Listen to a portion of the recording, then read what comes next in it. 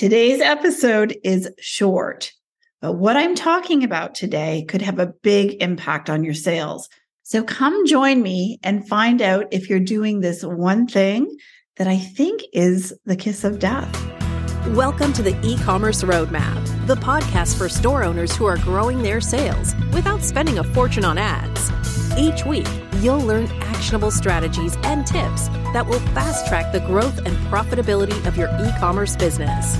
So buckle up and join your host, Susan Bradley, as we dive into the work that will grow your sales this year. Hey there, welcome back. So here's the thing that I think is the kiss of death, and it's this. It's that every time you ask people who are your web visitors or people who are opening your email to make a decision, you lose half of them. Half of them do not make a decision. They just go away. And I want to give you the backstory to this, because in this episode, I'm actually talking about people who you're asking to make decisions when it relates to your emails, your email marketing. And for the past couple of weeks, I have been knee-deep in calls, office hours with my mastermind group, strategic planning workshops with a second small group, and of course, reliable revenue workshops too. So I've really had a chance to see what our members are working on recently. And here's what I've noticed, and here's why it's important to you. So what I've noticed, we all do this. We have multiple products that we want to share with our audiences. And sometimes those products have multiple variations, like they might have colors or sizes, or they're bundled with different products. And we, as the store owner, really want to make sure that our audience is aware that they have choices, that there are lots of things for them to choose from. And we want to increase the likelihood that they will make a purchase. But here's what we don't realize. And it's this. It takes only a few seconds for someone to open your email and be immediately overwhelmed and not be clear on what they might want. Because they're probably busy, right? They're probably on their phone. And what they often decide is that they'll figure out later whether they want to click on this, whether there's something that they want to see, or they decide that they're not interested enough to invest the time and the brain space to get clear on what you're offering. And so they leave. And as you know, most of them aren't going to come back to that email, even if they think they are. And so every time you ask people to make a decision, you lose half of them at least. And here's why this information is so important to you as an e-commerce store owner. And it's really that sometimes we get so wrapped up in what we want to happen. And what we really want to happen is a sale. And we're so focused on that, we don't think about the experience for the person on the other end, or even who that person is, what knowledge they have of you and your business. And so with email specifically, I think that what we need to remember is that there's a huge benefit to us to talk about one thing, talk about one product, and give one call to action. That we really don't need to tell them all the things in an email or all the options that they have. Because remember, the goal of your email is to get the reader to click through to your website. So you want to give that reader just enough information that they can easily decide if they want to click through to your site, like that they make that decision in the moment and they want to learn more. And I think what happens is we think our goal is a sale when we send out our email, and ultimately our goal is a sale.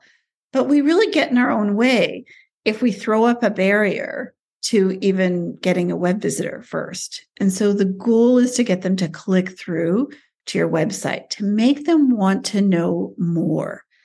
And so here's an example I want to give you so you can visualize this. Let's say that you sell skincare and you are promoting your absolutely amazing all natural moisturizer. And It's perfect, this moisturizer, because it's light enough to be a daytime moisturizer, but it's powerful and effective enough to be a good moisturizer for nighttime too. That's really the benefit of that moisturizer. And it's really great for busy women who want just a simple, effective solution. And that moisturizer comes in a 60 ml jar and a 90 ml jar. And you save money. Like you might save $15 when you buy the larger size.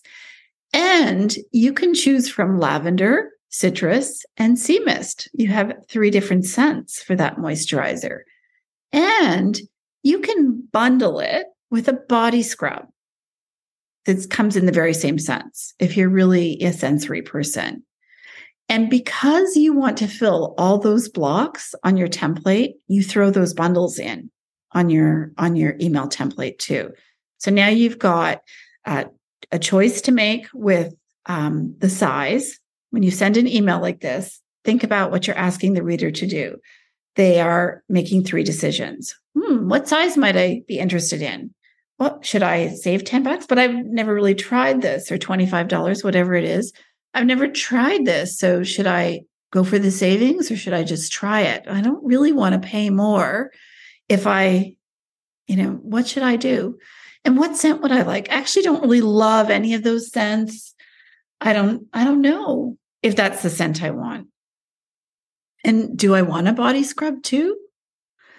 And so you're asking them to make at least 3 decisions in that email to decide whether they want to learn more about your body scrub, because you've given them, or not your body scrub, your moisturizer, because see what I mean? Because you've given them all the information in the email. And let's talk about why decision-making is overwhelming. We all know it's overwhelming, but making decisions is always difficult because it takes time and energy to weigh out those options. Do I want to save money and buy a bigger one? Or do I want to just try this, get my feet wet? Do I want a body scrub? Or do I just want the moisturizer? It's a better price if I get the moisturizer and the body scrub together. Do you see that weighing out your options? And you're really worried at the end of the day of making the wrong choice.